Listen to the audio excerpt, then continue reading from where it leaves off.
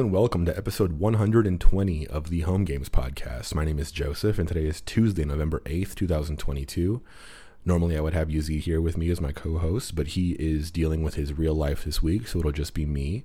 And it'll probably be pretty quick because I only have one real main update, which is I have a proof of concept working for public games and home games. So on the previous episode, I had set a goal for myself, which is before Thanksgiving, which is in about 3 weeks. I wanted to have a feature built where I could spectate a home games game over the public internet. So up to this point, the entire time that we've been working on home games have only been accessible over the same Wi-Fi network as the game server, right? So like you're running on your computer and you're playing on your phone, you're on the same Wi-Fi, so it's all good. But if you have a friend who's not on your same Wi-Fi network, they can't do anything.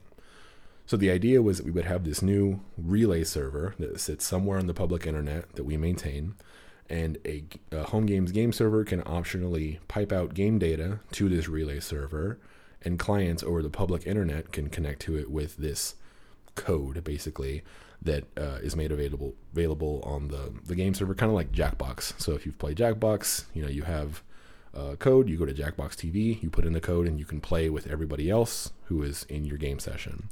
So that's basically the same feature that we're trying to build for home games. And the original idea was we would have just spectators, because I was thinking that having input, like actual, game input to play the game, would be too much work over this public server thing as an initial, or like the first phase. But it ended up being quite a bit easier than I was thinking. And in total, I have about 70 lines of code changes to the overall system for all this proof of concept to work.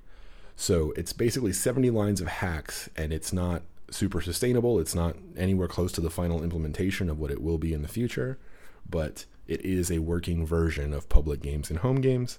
And I was playing Sponge, which is the game that I was building before all this relay server stuff, which is essentially a Pong clone with some kind of fast-paced physics, I guess, fast-paced relative to the other stuff in home games, which was kind of a stress test on our performance. Since everything happens over the network, we were thinking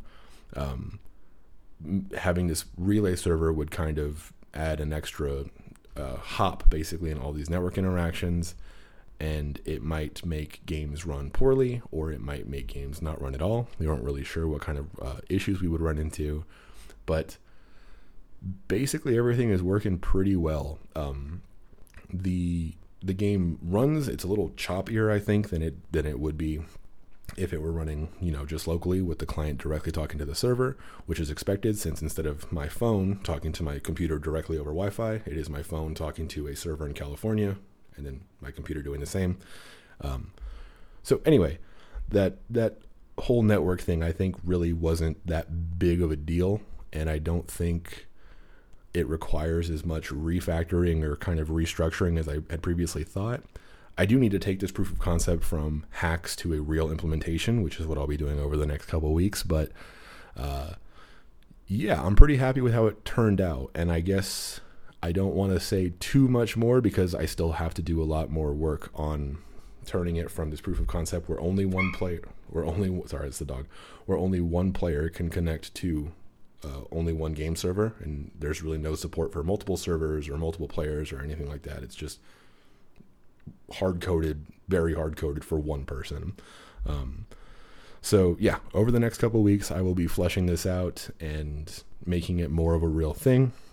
But I think a lot of my fears about performance and complexity overall is really not that bad. So just a quick update. Stuff is going well. Still planning on launching everything like for real next summer. And I'm planning on still having my public game stuff available by Thanksgiving. Like available, I mean to me, basically, because I'm not releasing anything until a while. But anyway, stuff is working. Stuff is going well. That's about it. Thank you. We'll see you in 2 weeks.